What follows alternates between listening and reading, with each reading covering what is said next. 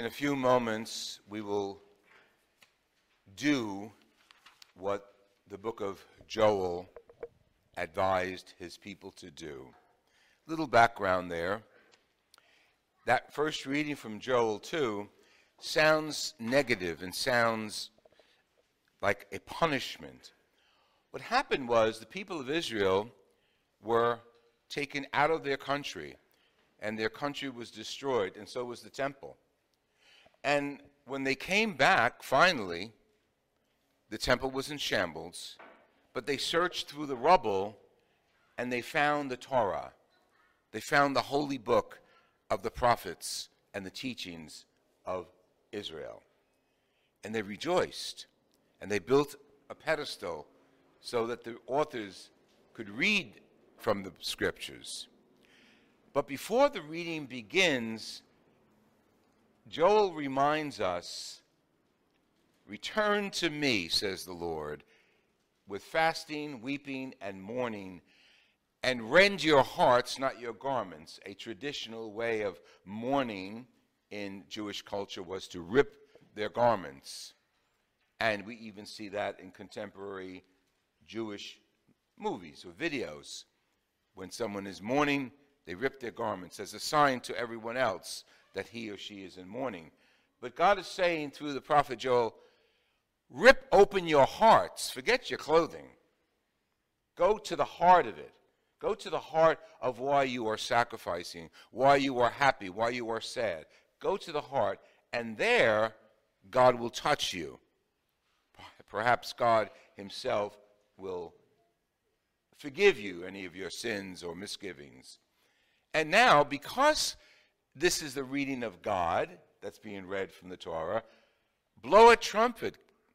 Let people know what you're doing, but proclaim a fast. We'll pick that up later.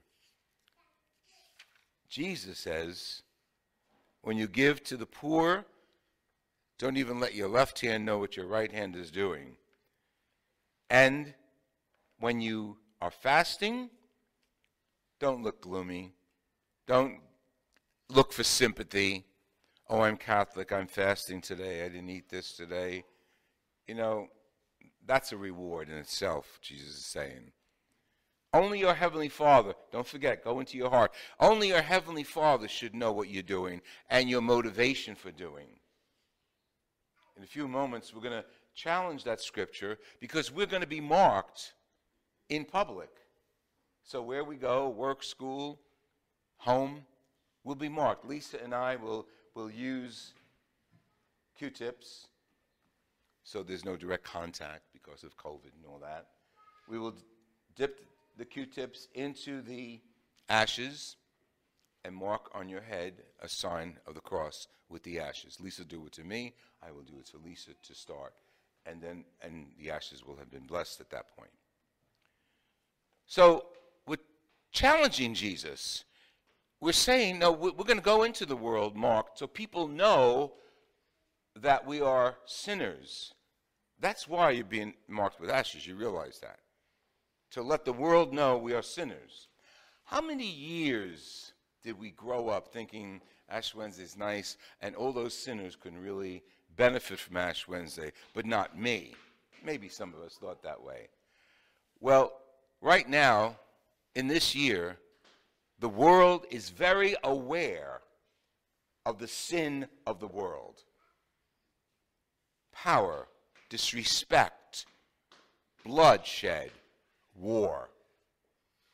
And we especially are in union and communion with the people of Eastern Europe and the Ukraine. So before, we may have come to church years ago and nothing was going on in our families or lives, but I'll come, I got to get ashes, that's what the Catholics do. But today's ashes should remind us that we are in a sinful world. We're not necessarily the cause of sin, but we're participants in the sin of hate, greed, prejudice. And that is not in the Ukraine. That is right here in our own homes, as you know, in our own world. But the Ukraine is certainly a magnified example of what the world carries as the sin of the world. An invasion into the homeland of an innocent people gets the attention of people throughout the world. So why are we fasting? Why are we sacrificing, as the scriptures advise us and the prayers will advise us today? To be one with those people in the Middle East, but to be one with all those who suffer, ourselves included, whether it's suffering mental, emotional, physical, or personality disorders. We are asking each other that our hearts be rend, our hearts be open. And we need to stop and pause during this period of 40 days to walk with Jesus and ask Jesus to walk with us as we look around and we see the sin in the world. Not only in the Middle European sin, but our own sins, our own families, our own streets, our own politics, our own misgivings, our own greed, our own homelessness. They're the sins of the world, and we're surrounded by them. So we fast during the season of Lent, and if you want the technical stipulations about fasting, you can go online, read the bulletin. I'm talking to the heart. I'm talking to who we are as people, not the regulations we should observe. You want to fast legally? Go read the bulletin. But you want to fast according to the scriptures? Rend your hearts. We are called to rend our hearts, open our hearts to God, open our hearts to one another. Why are we fasting? So our bodies would feel different.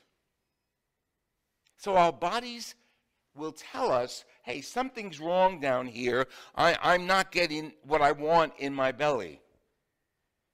And maybe as we experience that, we might unite ourselves and our bellies and our hearts with the people of Ukraine. We'll say now, but you know, Ukraine is not the only country in the world that's being tortured by outside elements.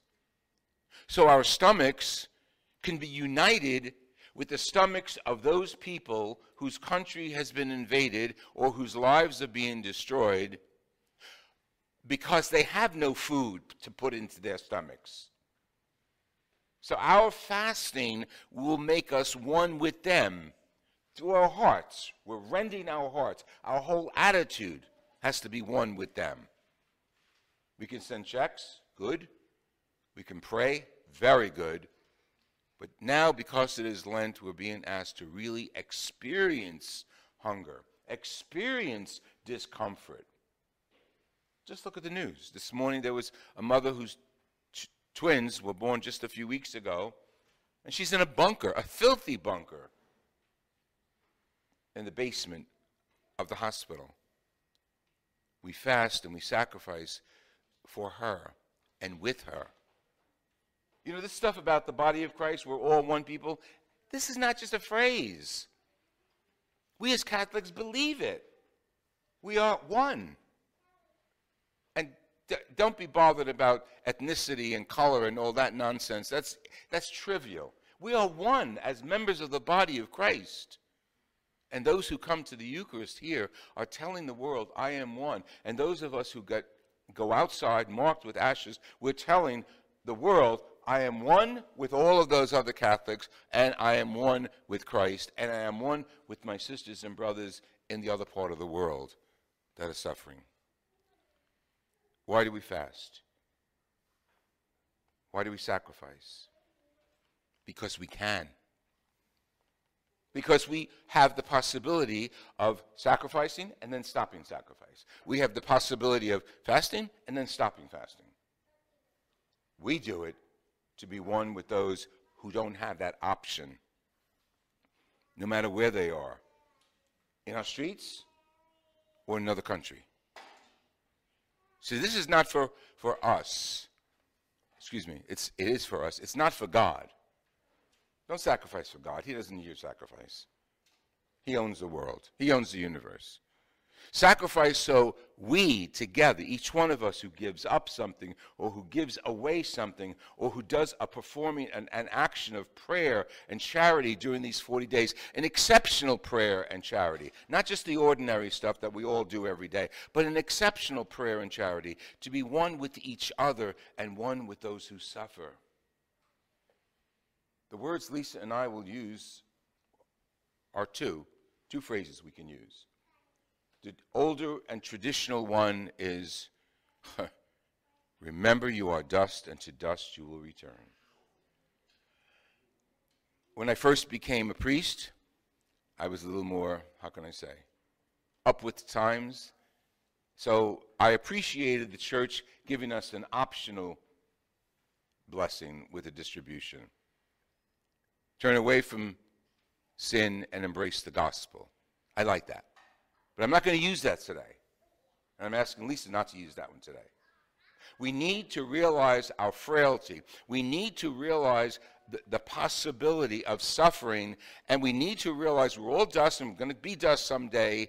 And in the meantime, we have to respect and build up one another. One of the representatives of the Ukraine delegation to the UN was interviewed this morning. Young woman who's pregnant. I don't know what her official role is. And it took my breath away. She's on worldwide news, and the newscaster said, what'd you think about the State of the Union last night? And she says, all I could think of is that your president is asking you to suffer through maybe 25 cents more a gallon for gas. But in the long run, he's not asking you to suffer with the people of the Ukraine. He's not asking you to experience that. You'll sacrifice by paying a few more bucks at the gas pump. People in Ukraine don't have that option. People in Africa, people in North Korea, people in China, and the list can go on. You can get a list from the newspapers or the UN as to which countries are the most violently attacking Christians. And Catholics, of course, are at the top of the list. So it's going to be a little uncomfortable sacrificing a quarter a gallon more. But we're not like the president of Ukraine, God bless him, and he's Jewish, by the way, who was offered the option to leave Ukraine. We, the country, our United States, offered him. We'll come rescue you. We'll put you in hiding, or we'll set up a government in crisis. He said no. He said no. He donned weapons of war. He donned the jackets. And he's out there with mothers and fathers and grandparents and no, not children, defending their country. Why sacrifice? Why fast? To be one with them.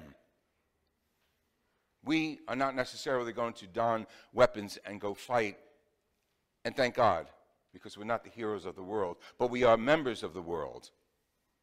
So in any way we can unite ourselves with the suffering people of the world, we should do. Use your head, use your heart, use your wallet, decide on your own how.